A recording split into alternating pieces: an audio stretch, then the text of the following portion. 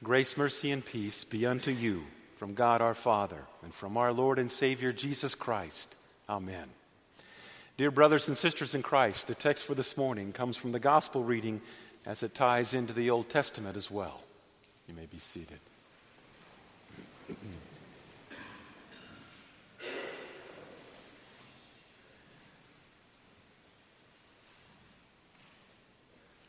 Hans Christian Andersen wrote the story about the emperor's new clothes.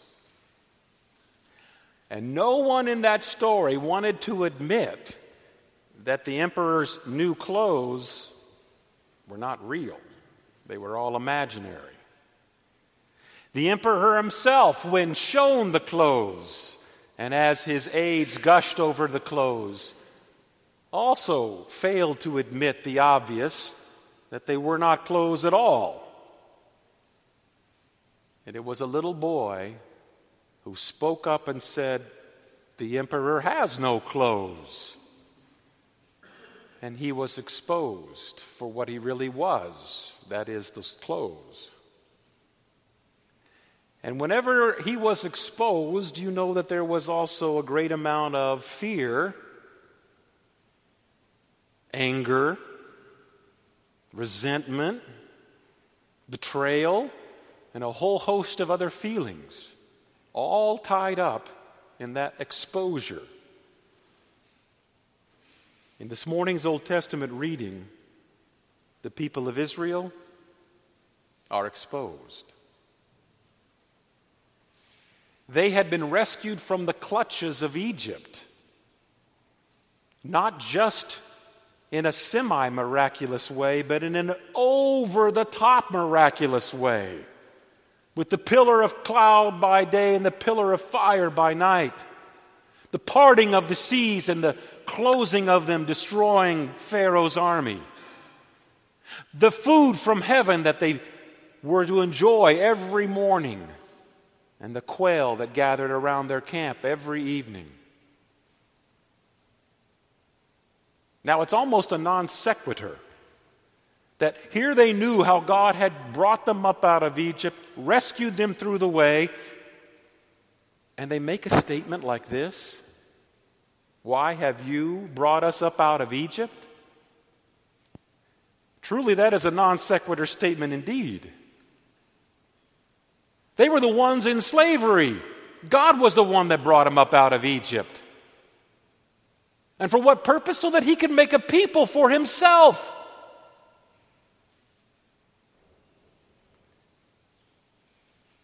When they spoke out against Moses and against God, they were not lamenting. Lamenting implies that you're asking God for strength. Lamenting implies that you're asking God for mercy or help. This is not lamenting. This is outright rebellion. And it's bordering on unbelief. Why is it that you and I complain too? We find on our lips the words that cry out, "Why, O Lord?" Or, "It's not fair, O Lord." It's not really lament either. It's rebellion. It says that I know better and God has no sense. That's pretty bold.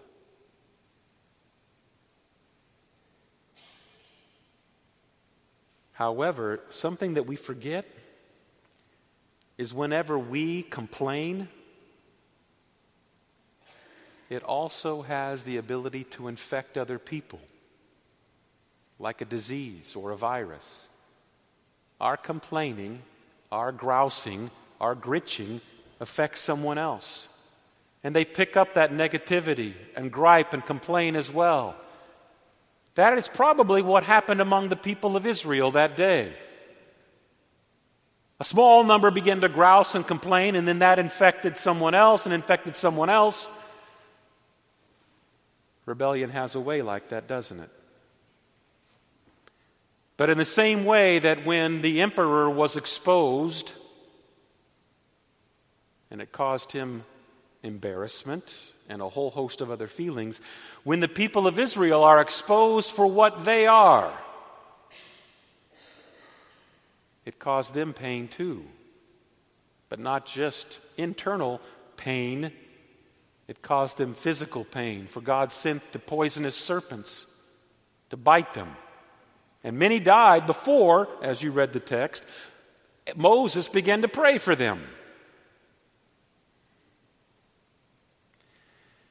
That when their deeds are exposed and they proclaim after they have felt the pain of their sin, physically they begin to repent. And they cry out, "We have sinned, for we have spoken against the Lord and against you." God be praised that whenever you and I rebel, it's not always an instantaneous pain to bridle us in and remind us whose we are. Lots of times God lets us go, doesn't He? And He yanks that chain only at the very end. And sometimes it takes someone else to tell us about ourselves. It's interesting, isn't it? When someone that we don't know tells us about an obvious sin within our life or a personality flaw that we're not repentant of, and we hear it from them, we kind of blow it off like whatever. But when it's your spouse, it bites, doesn't it? When it's your mom and dad, it hurts. And when you point out into your parent their inconsistency, ouch, it hurts. After having been shown their sin, God offered them salvation. Jesus said it in a different way than just whoever looks upon the bronze serpent believing shall be saved. Jesus said it, whoever does what is true comes to the light so that it may be clearly seen that your deeds have been carried out in God. This coming to the light is what God draws you, because the light exposes you, shows forth you for you. He's not exposing you so that everybody else can see your sin. That's not nearly as important to Him as you seeing your sin. It's the thick skull that we carry around on our shoulders that's the thickest of all. God desires to pull us into the light so that we're seen for what we are, and so that He can be seen accomplishing His great deed in us.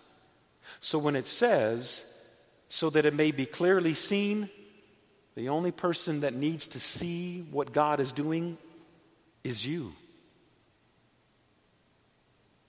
So that you see that the deed that God is doing is God's deed in you. And your wax job and your polyglycoat can't make it shine, no matter how hard you buff it and polish it.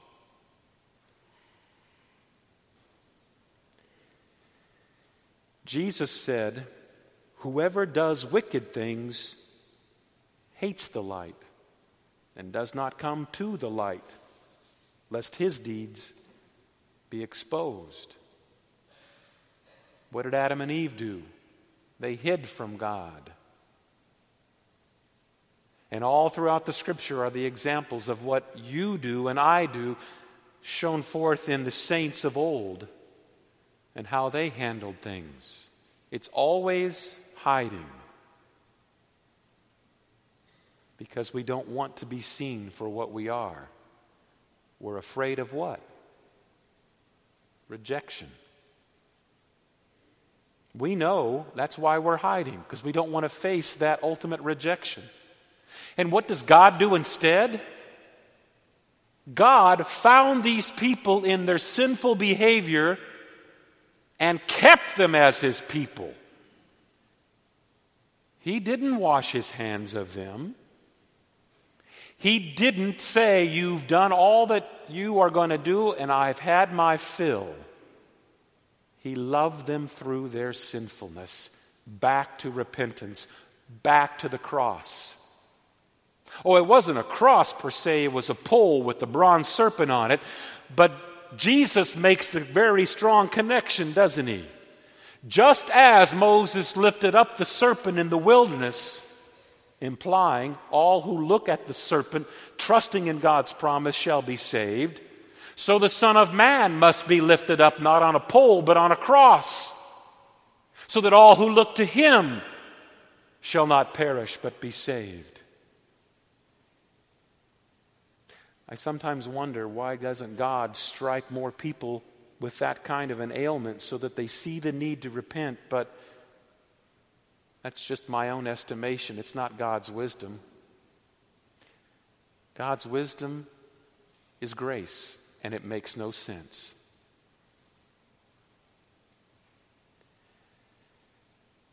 Just as the serpent brought death to the people, so God uses, of all the creatures and of all the symbols and of all the icons that he could have chosen to use, uses the same symbol, a serpent. Seems counterintuitive. But yet, let's consider this.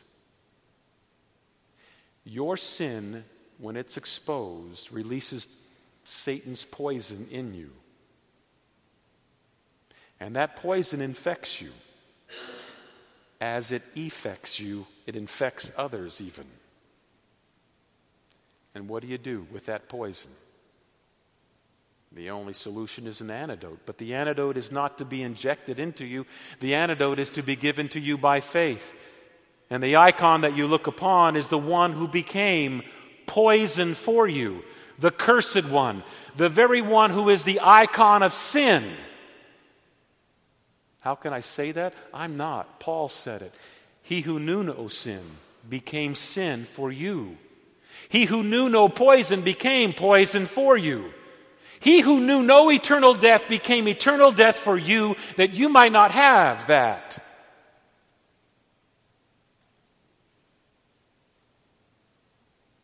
Isaiah made it very clear. Look at the one. Look at the one whom your poison has pierced. Behold the one wounded with your poison for your transgressions. Behold the one upon whom was the chastisement that brought you peace.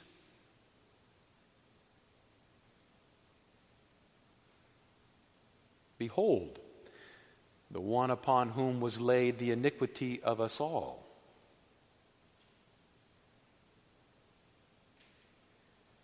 Behold, the one who was truly crushed by the will of his Father for you, and not just for the one sin that you and I have embarrassment over, or shame over, or guilt over, but for the many sins that we can't even recall, or we've blown off not thinking that they're that big of a deal. For all. For it was on that pole that your sin was fully exposed for all to see. No different than on that pole where the serpent was, did everybody's sin be reminded of them. That the very thing that brought pain and death is the very thing that now brings life and salvation. This did not just injure Jesus, this murdered Jesus and ended his life because he poured out his soul unto death. And because he was numbered with the transgressors, being and bearing the sin of many and making intercession not for himself, but for you. For God did not send his Son into the world to condemn the world. God did not send his Son into the world to condemn the world, but he sent him to save the world. Because whoever believes in him is not condemned. Remember those flannel graphs back in Sunday school? And there was always these posters that came with them. And the poster for this one had the serpent lifted high on a pole.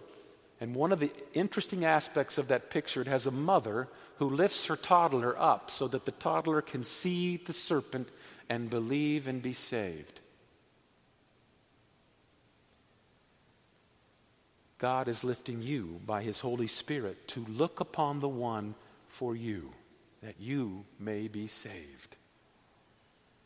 So that you can look upon that poison-infected Savior lifted up for you and believe. And you shall not die, but live forever, forgiven, redeemed, and restored. And you will be clothed in white garment, and your body shall not be exposed, but covered with Christ until you die. In the name of Jesus, amen.